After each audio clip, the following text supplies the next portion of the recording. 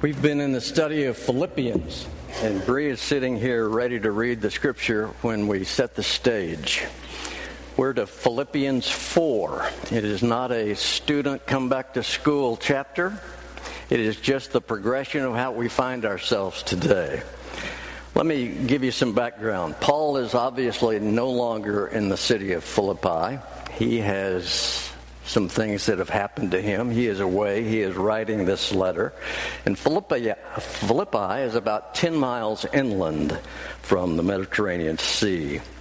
It was made wealthy by gold and silver mines, which were depleted by the time Jesus arrived on earth, but it still made Philippi a rich, wealthy, commercial, endowed city.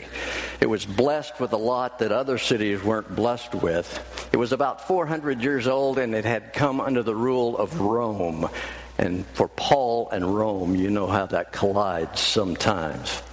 The story actually begins, it's interesting how this connects in the New Testament. The story actually begins over in Acts, when Acts is telling the story by Luke of how the church was created, and it traces the missionary journeys of Paul. And Paul was on his second such missionary journey.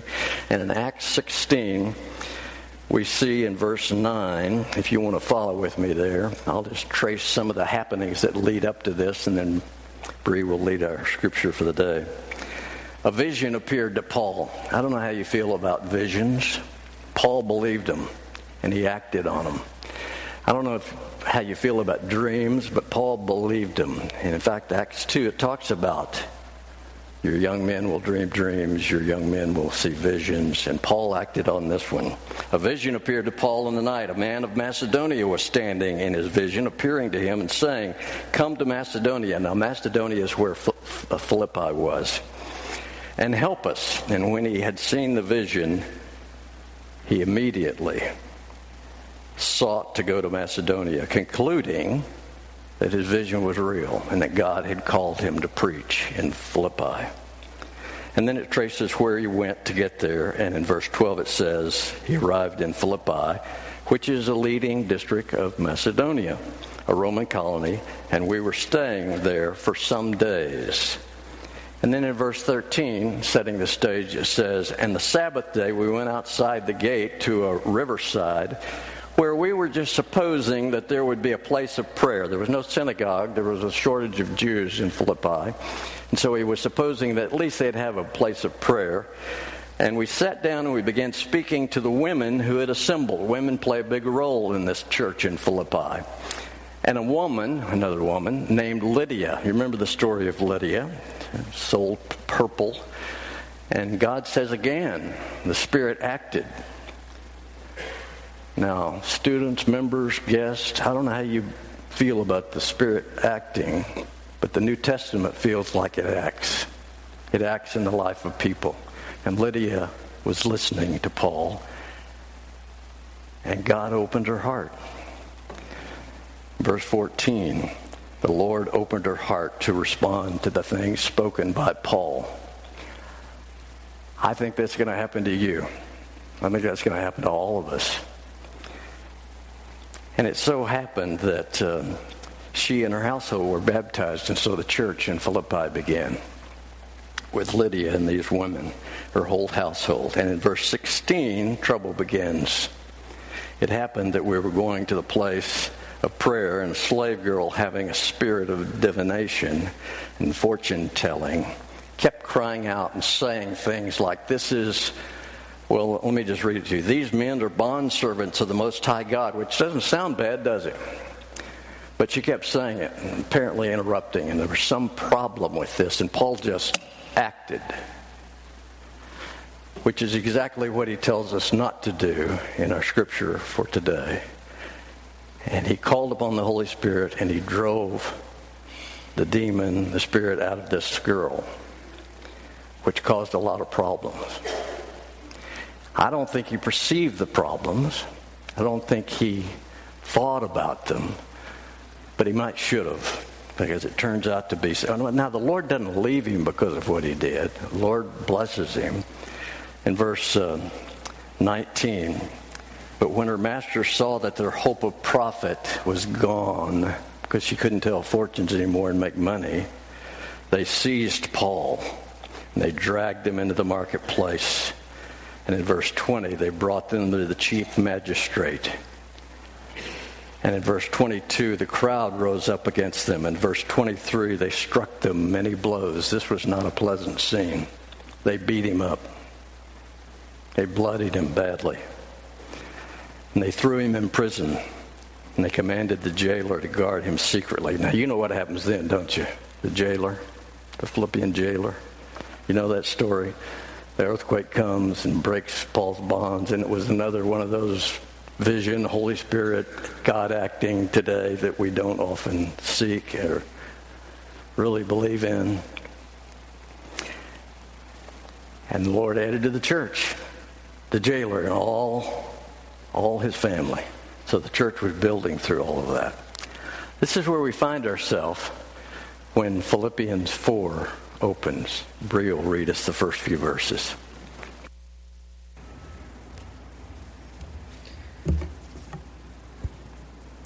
Reading Philippians 4, verse 1 through 3.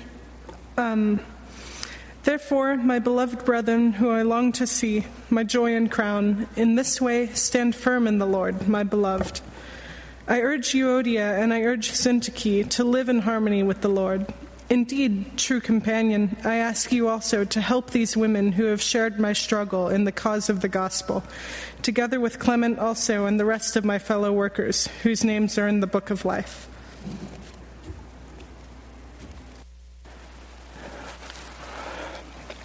So let me tell you how this came about. Eddie called me Friday, and he was making a gigantic presentation to the ACU Board of Trustees. And he said, with the storm and all, and with my third grandbaby being born for sure Monday morning, I'm afraid of getting from Abilene to Austin and back to Dallas in time for her birth. Plus there have been some birth pains, and what if she's born during my sermon? I would hate myself. Can you stand in? And I said, well, it'll be spur of the moment, you know that. And he said, well, how hard can Philippians 4 be? Philippians 4 is like a love letter, right? And so I began reading, and I find these first 3 verses and say, holy cow, this is hard. This is treacherous ground.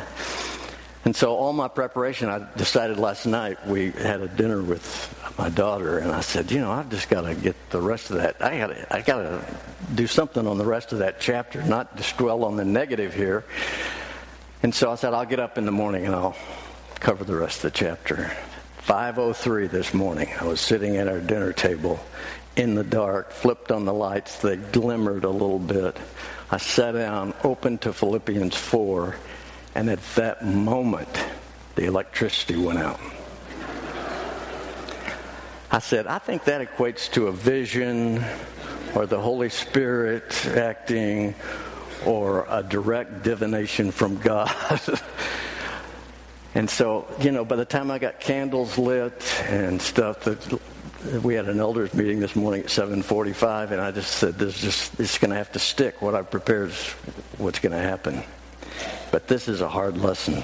Students, I think this will happen to you in your school year. You'll have an issue that you'll have to resolve. Maybe a professor, maybe a classmate, maybe a roommate.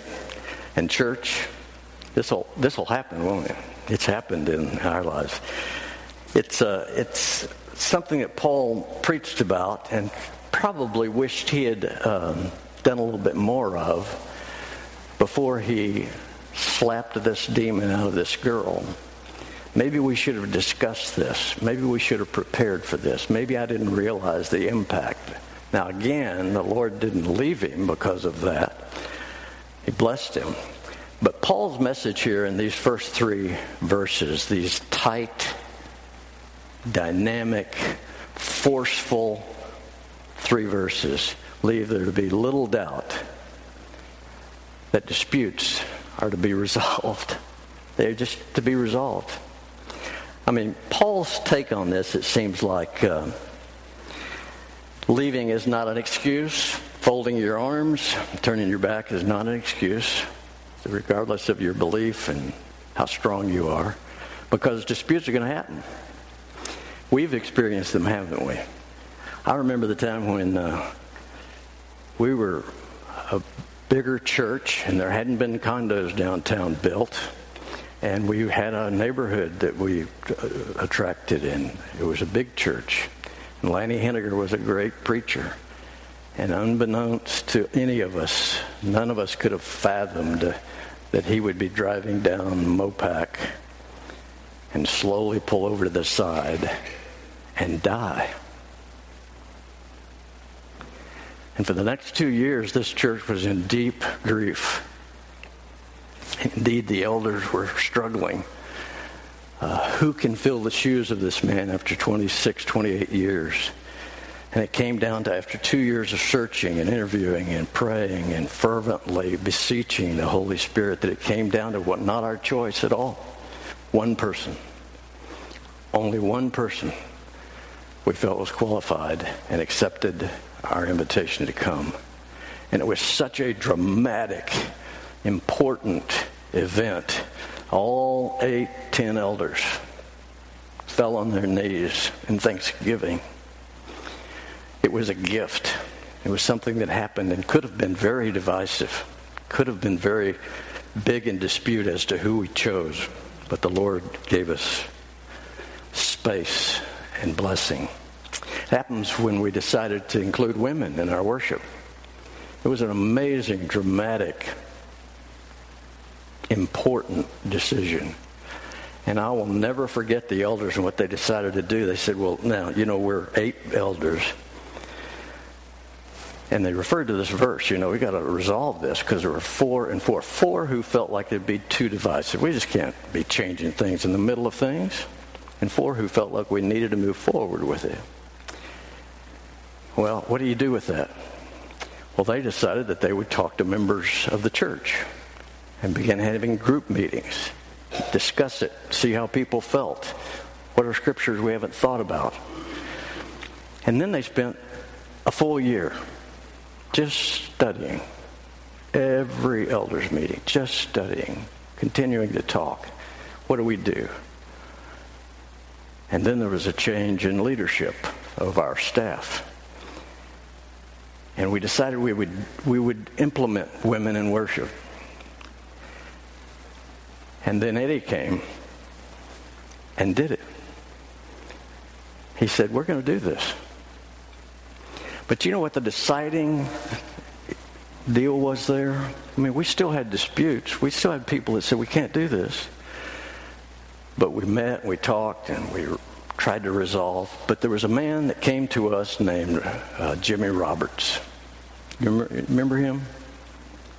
Gray-headed professor of Princeton Divinity School. He would come here in the summer, and he would teach at Austin Grad, and he would worship with us. And he began teaching classes on that issue.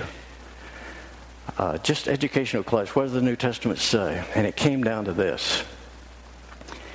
Is that a directive to all churches for all times, forevermore?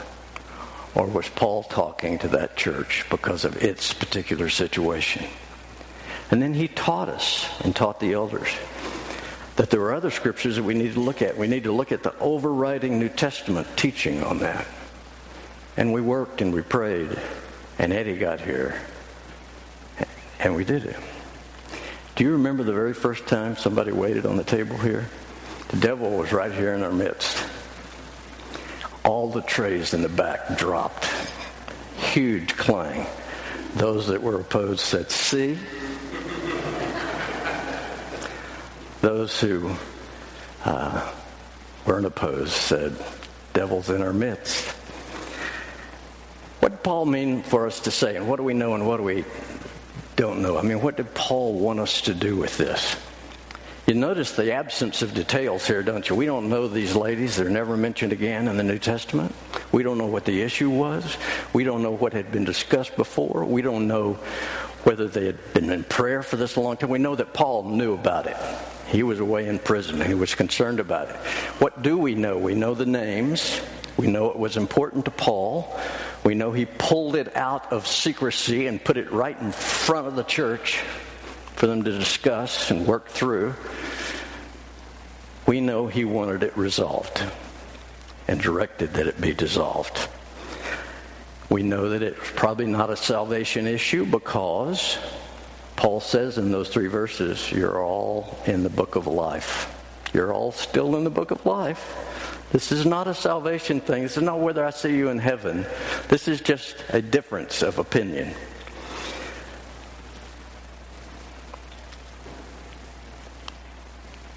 I really didn't want to cover these 3 verses. I even noticed, I got up in the middle of the night and noticed that Eddie didn't include them in his scripture reading for the day. What a coward, huh? So it's not my choice, and let me say to you right now, I don't have anything in mind here. I don't know a single issue that divides us right now. I don't know of any person that needs to resolve a dispute. There are probably some. But Paul seems to be saying they're going to come, and here it is in your face.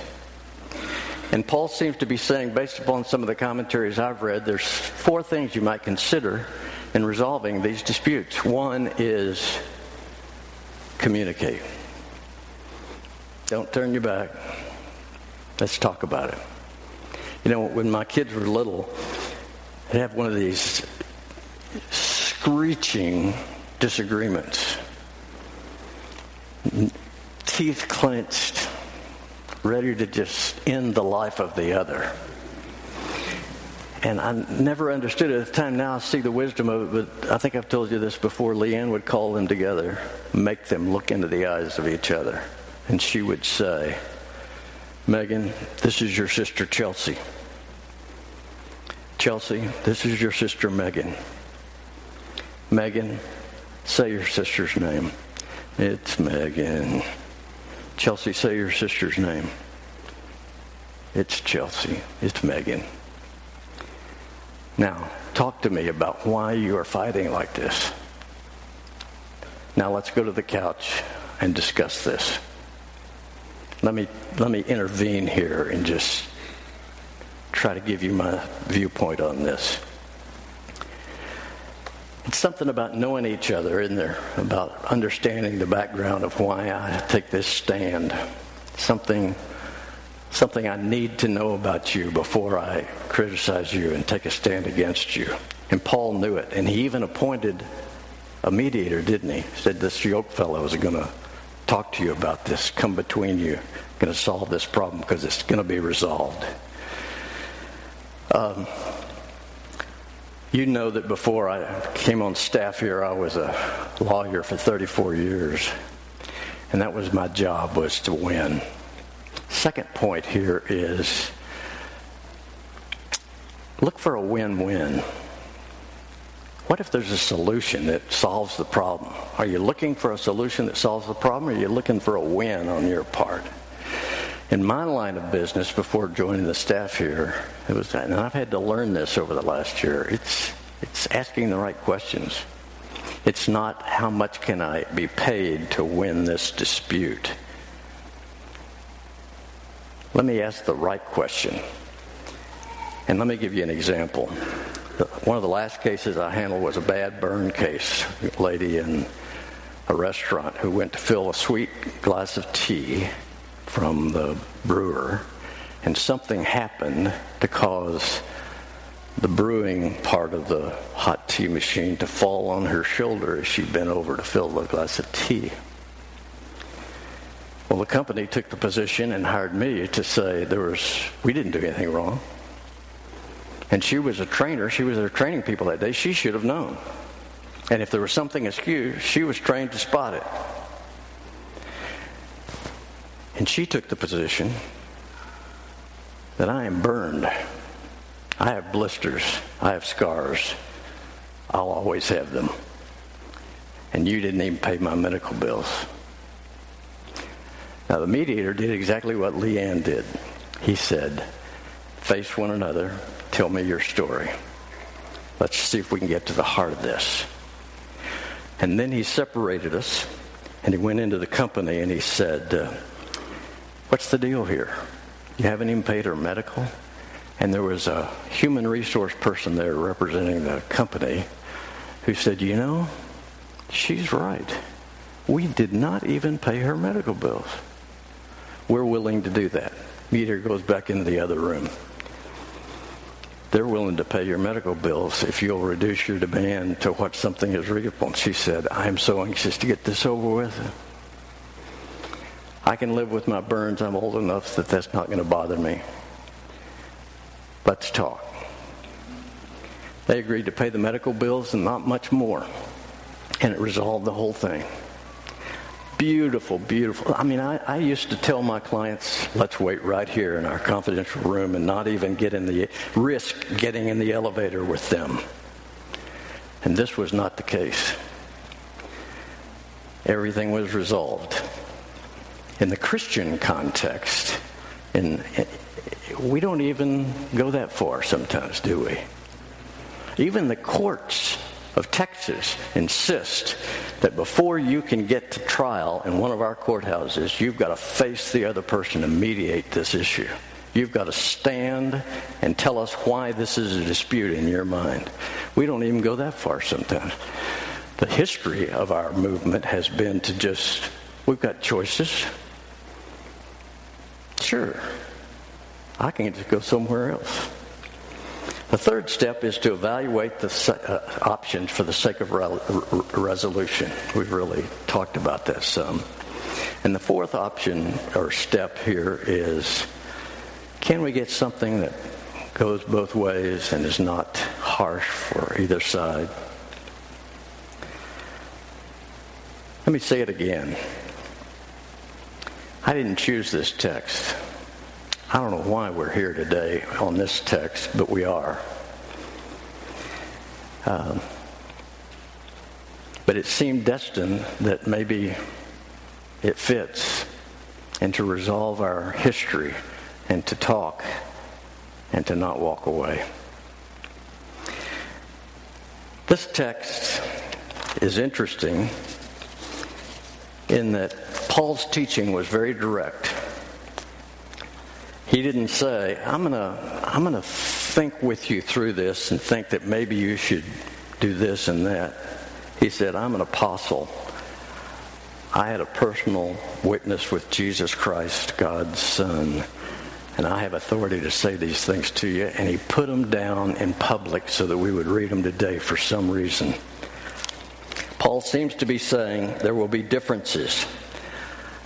A Christian writer says, our particular faith has had 103 big-time differences. Everything from songs we choose, to the cups we drink the blood of Christ with, to the kitchens we serve the poor with, to instruments, to women, to classroom leaders. Paul seems to be saying, let's get past that.